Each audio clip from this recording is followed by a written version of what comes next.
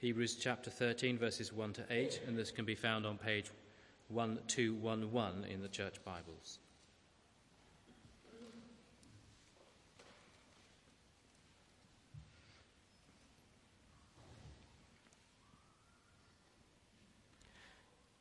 Keep on loving each other as brothers. Do not forget to entertain strangers, for by doing so, some people have entertained angels without knowing it. Remember those in prison as if you were their fellow prisoners, and those who are ill-treated as if you yourselves were suffering. Marriage should be honored by all, and the marriage bed kept pure, for God will judge the adulterer and all the sexually immoral. Keep your lives free from the love of money, and be content with what you have, because God has said, "Never will I leave you, never will I forsake you." So we say with confidence, "The Lord is my helper. I will not be afraid. What can man do to me?" Remember your leaders who spoke the word of God to you. Consider the outcome of their way of life and imitate their faith. Jesus Christ is the same yesterday and today and forever. This is the word of the Lord. Continue on the same page with verse 9 to the end of the chapter.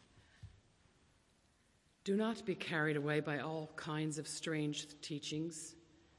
It is good for our hearts to be strengthened by grace, not by ceremonial foods which are of no value to those who eat them. We have an altar from which those who minister at the tabernacle have no right to eat. The high priest carries the blood of animals into the most holy place as a sin offering, but the bodies are burned outside the camp. And so Jesus also suffered outside the city gate to make the people holy through his own blood. Let us then go to him outside the camp, bearing the disgrace he bore. For here we do not have an enduring city, but we are looking for the city that is to come.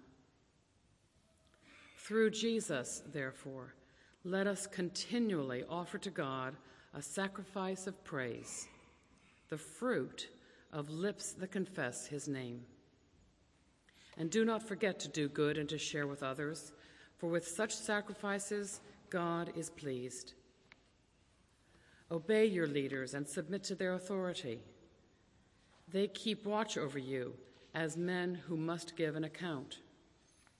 Obey them so that their work will be a joy, not a burden, for that would be of no advantage to you. Pray for us. We are sure that we have a clear conscience and desire to live honorably in every way. I particularly urge you to pray so that I may be restored to you soon. May the God of peace, who through the blood of the eternal covenant brought back from the dead of our Lord Jesus, that great shepherd of the sheep, equip you with everything good for doing his will, and may he work in us what is pleasing to him through Jesus Christ, to whom be glory forever and ever. Amen. Brothers, I urge you to bear with my word of exhortation, for I have written you only a short letter. I want you to know that our brother Timothy has been released. If he arrives soon, I will come with him to see you. Greet all your leaders and all God's people. Those from Italy send you their greetings. Grace be with you all. This is the word of the Lord. Thanks be to God. We thank you, Lord, for the example of John Bunyan, who wrote that hymn, who remained faithful even though he went to jail for his Christian ministry. And we pray that we would take encouragement from examples of people like him, and most especially now from your word, that we would be faithful pilgrims of the Lord Jesus Christ. And in his name we pray. Amen. Do please be seated. And we come today to the magnificent final chapter of a magnificent book, the letter to the Hebrews. And I think it would help you. It certainly helped me if you had it open in front of you, page 1211, near the back of the church Bibles. Now, after the long theological chapters earlier in the book, some of which are really quite complicated, Hebrews chapter 13 stands in striking contrast, full of practical encouragements about how to live out the Christian life. There are actually, I don't know if you noticed as it was read, 17 imperatives in 25 verses. And we know from the last 5 weeks that Hebrews was a letter written to a group of Christians who were in danger of giving up. Times were hard. They faced persecution. They were physically assaulted. Their homes were plundered. Some had even been sent to prison for their faith. Now, many accepted this fate joyfully, but others had shrunk back and had given up.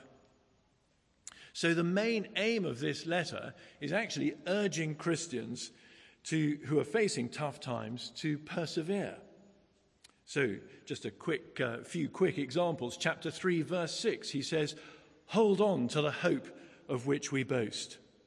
Chapter 4, verse 11, "Make every effort to enter that rest." Chapter 4, verse 14, "Let us hold firmly to the faith we profess." Chapter 10, verse 25, "Let us not give up meeting together." Chapter 10, verse 35, "Don't throw away your confidence."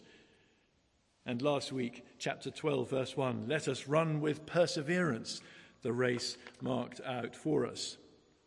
And what is going to keep us running that race? Well, it is our goal, looking to Jesus, he says, chapter 12, verse 2, "the author and perfecter of our faith." So Hebrews chapters 1 to 12 is focused entirely on the person of the Lord Jesus Christ, who is far greater than any other philosophy and far more wonderful than any other person. And today, in chapter 13 of Hebrews, we look at the consequences for the individual Christian, and more importantly, for the Christian church, for the community, because all these encouragements and all these imperatives are in the plural. They're addressed to the church. So, as we run the Christian race, looking to Jesus, what should our church life look like? Now, rest assured, I do not have 17 points, one for each imperative, but I do have 9. 9 marks of a healthy Christian community from Hebrews chapter 13, and we need to crack on. First, the first mark of the healthy Christian community is that we will love one another. Verse 1, "Keep on loving each other as brothers and sisters." Now, you probably know that old doggerel. "To dwell above with saints I love, that will be joy and glory. To dwell below with saints I know." Well, that's quite another story. But Christians are called to love each other as brothers and sisters. In fact, we're ordered to do so. In the Gospels, Jesus taught his disciples many things, but only once, I think, did he say, "This I command." John chapter 13, verse 34, "A new command I give you, love one another. As I have loved you, so you must love one another." In other words, in the same sacrificial way that I have loved you, you ought to show the same sacrificial love to one another. "By this, all people will know that you are my disciples, if you love one another." In other words, the distinctive hallmark of the Christian is our love for each other. So here in chapter 13, verse 1, the first imperative is keep on loving one another. He's not saying you're not doing it already, but keep on. Elsewhere, Paul says to the Thessalonians, love each other more and more. We won't always feel like it, and that's why it's a command. Back in chapter 2, verse 11, we read that Jesus was not ashamed to call us his brothers and sisters. So neither should we be ashamed of one another. Love is not a feeling. It's an act of the will. And a loving Christian community is a foretaste of heaven. I wonder if it could be one reason why our churches aren't growing more, is that there is a lack of love in the fellowship. Second hallmark of the healthy Christian community leads on, and that is its care for those in need. Verses 2 and 3. Do not forget to entertain strangers, for by doing so some people have entertained angels without knowing it. Remember those in prison as if you were their fellow prisoners. This is love in action. And we have two more imperatives. Do not forget strangers. Remember those in prison. Love in action means seeking out the hurting and those in need. A friendly hello over coffee or a cheery wave across the street, well, that's a good start. But these verses are calling for something much more costly. Opening up our homes to strangers, as Abraham and Sarah did in Genesis chapter 18 and discovered later that they'd played host to an angel. That's what he's referring to here. So who do we invite to Sunday lunch? Is it just family and friends and people we like? Or people like us? Or maybe the hurting and the lonely, the kind of person who may not be able to return the invitation. It's great that we're having a hospitality weekend in a couple of weekends' time. But actually, every weekend should be hospitality weekend. And it shouldn't need to be driven by the church. It should be something we spontaneously do because we love one another. How well do we know each other as a congregation? Who do we talk to over coffee at the end of the service? Are we looking out for people who are on their own, people who are hurting, strangers, visitors? Or do we secretly hope that someone else will pick them up? Strangers may come to us, but prisoners need to be sought out. Verse 3, remember those in prison as if you were their fellow prisoners. In other words, let's put ourselves in their shoes. And I think the writer is thinking particularly here of Christians who've been imprisoned for their faith. And I've been challenged about how much, or perhaps how little, concern I show for prisoners of conscience, for brothers and sisters oppressed and imprisoned for their faith around the world. It's great that we prayed, as we did just now, for Christians being persecuted, and indeed for organizations like Christian Solidarity Worldwide and others who work with such people. But maybe there's something more we can do than pray. Jesus said, I was in prison and you visited me. Oh, really, said his disciples. When did we do that? I don't remember you being in prison, Jesus. Whenever you did it for one of the least of these brothers of mine, you did it for me. We serve Jesus by caring for those in need. The third hallmark of a healthy Christian community is that it will honor marriage and family life. Verse 4, marriage should be honored by all and the marriage bed kept pure. Every church wedding begins with these words. Marriage is a gift of God in creation, a holy mystery in which man and woman become one flesh. Marriage is God's idea. He thought it up. Genesis chapter 2, if you want to check it out. Sex is God's good gift to men and women. But in the Bible, it is given with certain parameters to protect the individual and to protect family life and indeed to protect wider society. So we have the Christian principle of one man for one woman for life in an exclusive relationship. That is the place for sex. And the Bible is very clear that a sexual relationship in any other context is wrong. Premarital sex, even if we love each other, we might even get married one day, perhaps, is wrong. Extramarital sex, the fling, the one-night stand, the long-standing affair, equally wrong.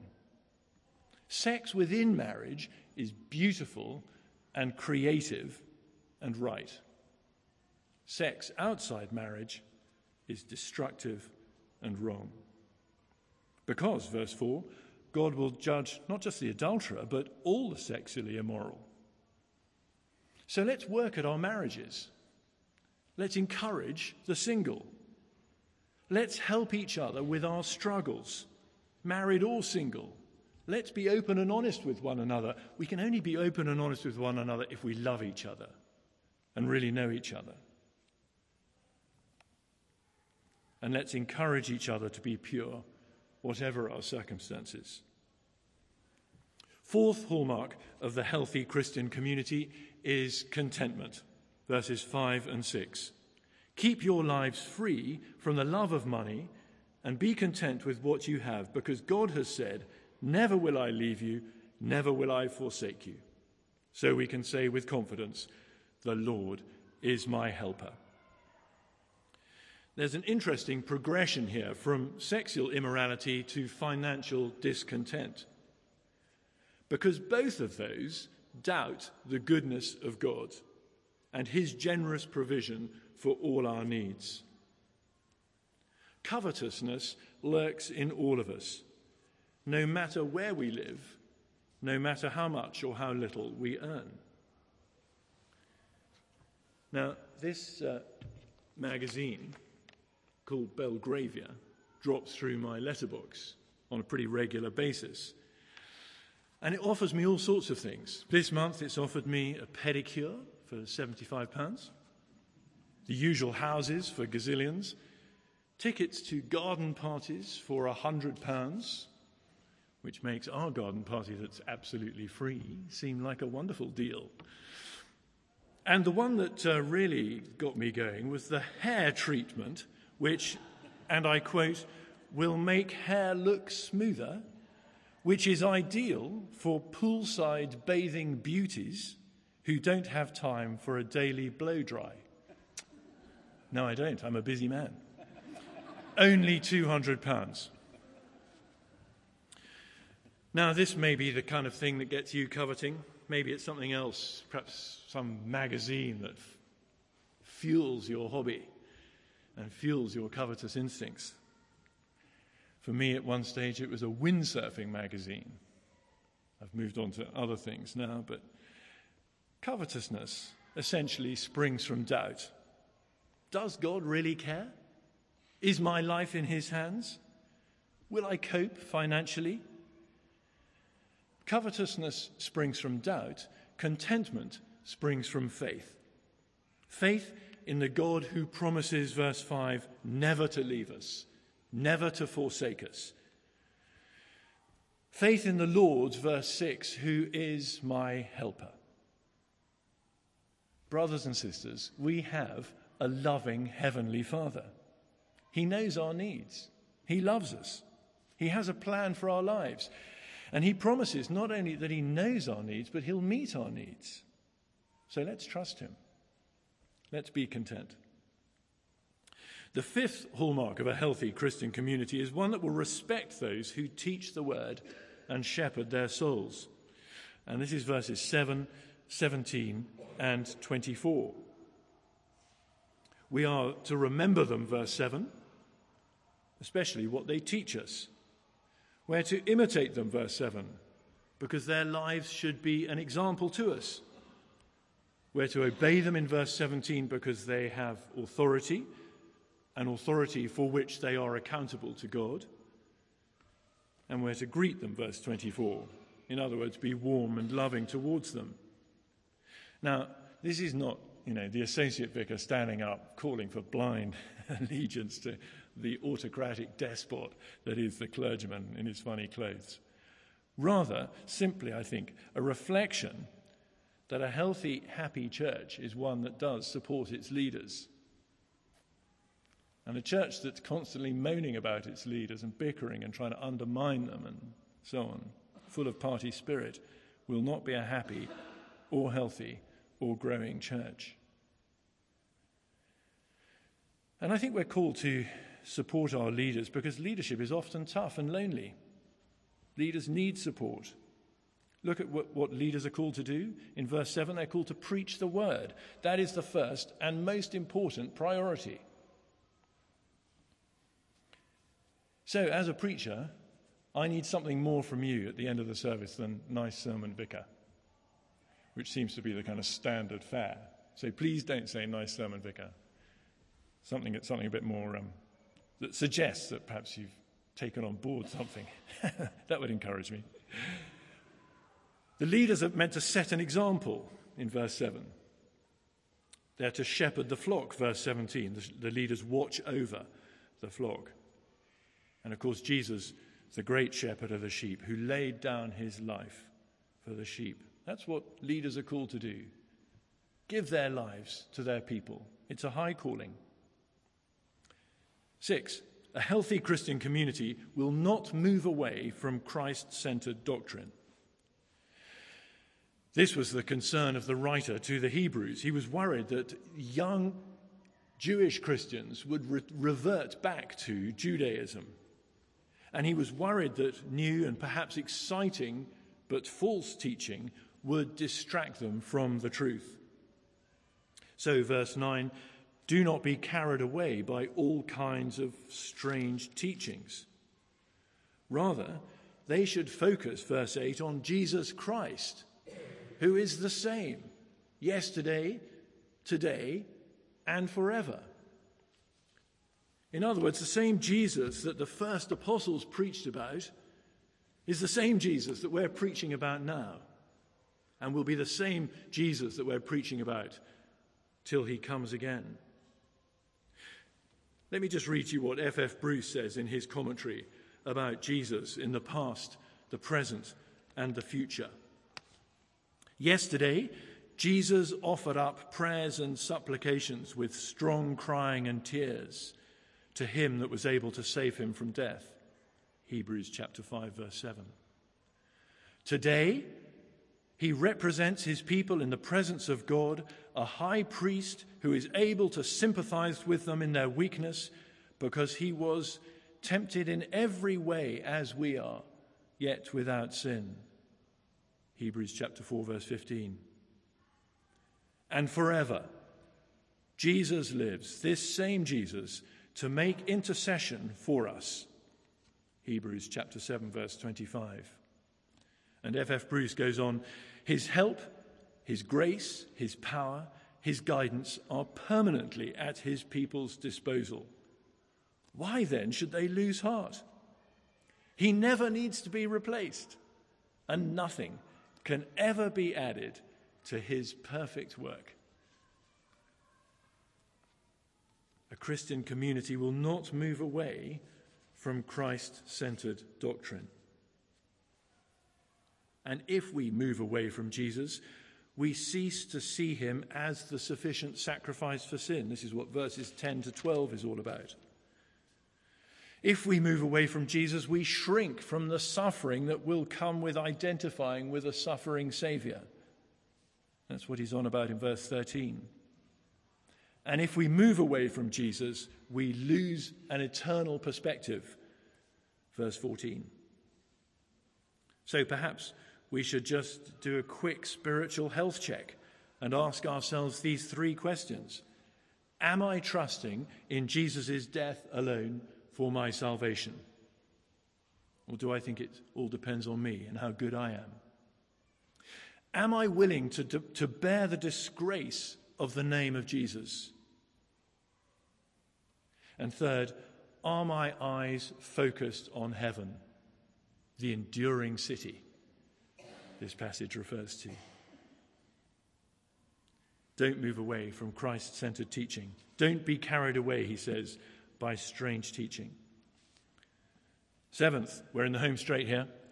A healthy Christian community will be characterized by sacrifices of both praise and good works. This is verses 15 and 16. When we talk about Christian worship, we often think about hymns and bands and guitars and organs and little red hymn books. And it includes that. Worship is praise. So Psalm 100 says, "Worship the Lord with gladness and come before him with songs of joy." Yes, worship is praise, but do you notice worship also includes service? Verse 16, "Do not forget to do good and to share with others, for with such sacrifices God is pleased." In Romans, Paul talks about offering our bodies as living sacrifices and says, this is your spiritual worship. So at the beginning of a service, we say, let's stand to worship. But actually, what we should also be saying at the end of the service is, let's go out to worship with our lives. Christian worship involves both lips and lives. As the General Thanksgiving puts it, we set forth your praise not only with our lips, but in our lives by giving up ourselves to your service. The 8th hallmark of the healthy Christian community is one that prays for its leaders. Verse 18, "Pray for us." If we want to see power and life in the church, we must pray. If we want preaching that is more than rhetoric or exegesis, we must pray. If we want leaders who will shepherd the flock, who will lay down their lives for the sheep, then we must pray. Jesus was not ashamed to ask his disciples to pray for them. Paul regularly in his letters asked the churches to pray for him. Can I ask you, brothers and sisters, to pray for us? Please pray for me. Please know that I am simply a sinner saved by grace, and I need your prayers. And you need my prayers. Please use the prayer diary. Charles was flagging it up. I think it might be actually inside every service sheet. Please take it and use it. It's also available online on the church website. Please come to the church prayer meeting on Tuesday. We talk about prayer being important, but let's gather together to pray. The 9th and final hallmark of the healthy Christian community is that it will look to Jesus as the great shepherd to help them. This is verses 20 and 21. And the letter to the Hebrews ends with this great doxology, some of the best known verses in the whole book.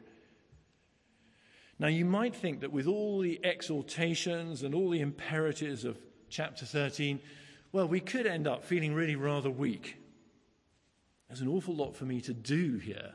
I've got to love people, I've got to open my home, I've got to visit prisoners, I've got to look after my wife, I've got to, not worry about their hairdo, and lots of things I need to do.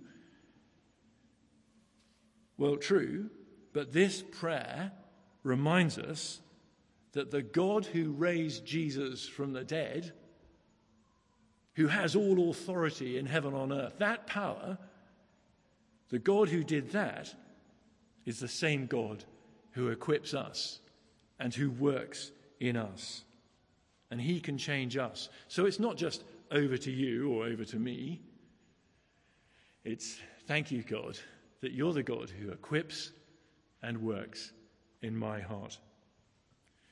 So I can't think of a better way to finish this talk than just to pray that last prayer together. So would you like to have Hebrews 13, verses 20 and 21 in front of you? Page 1212, if it's accidentally shut whilst I've been preaching.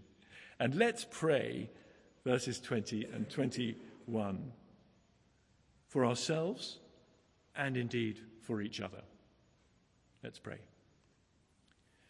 May the God of peace, who through the blood of the eternal covenant brought back from the dead our Lord Jesus, that great shepherd of the sheep, equip you with everything good for doing his will, and may he work in us what is pleasing to him, through Jesus Christ, to whom be glory forever and ever. Amen.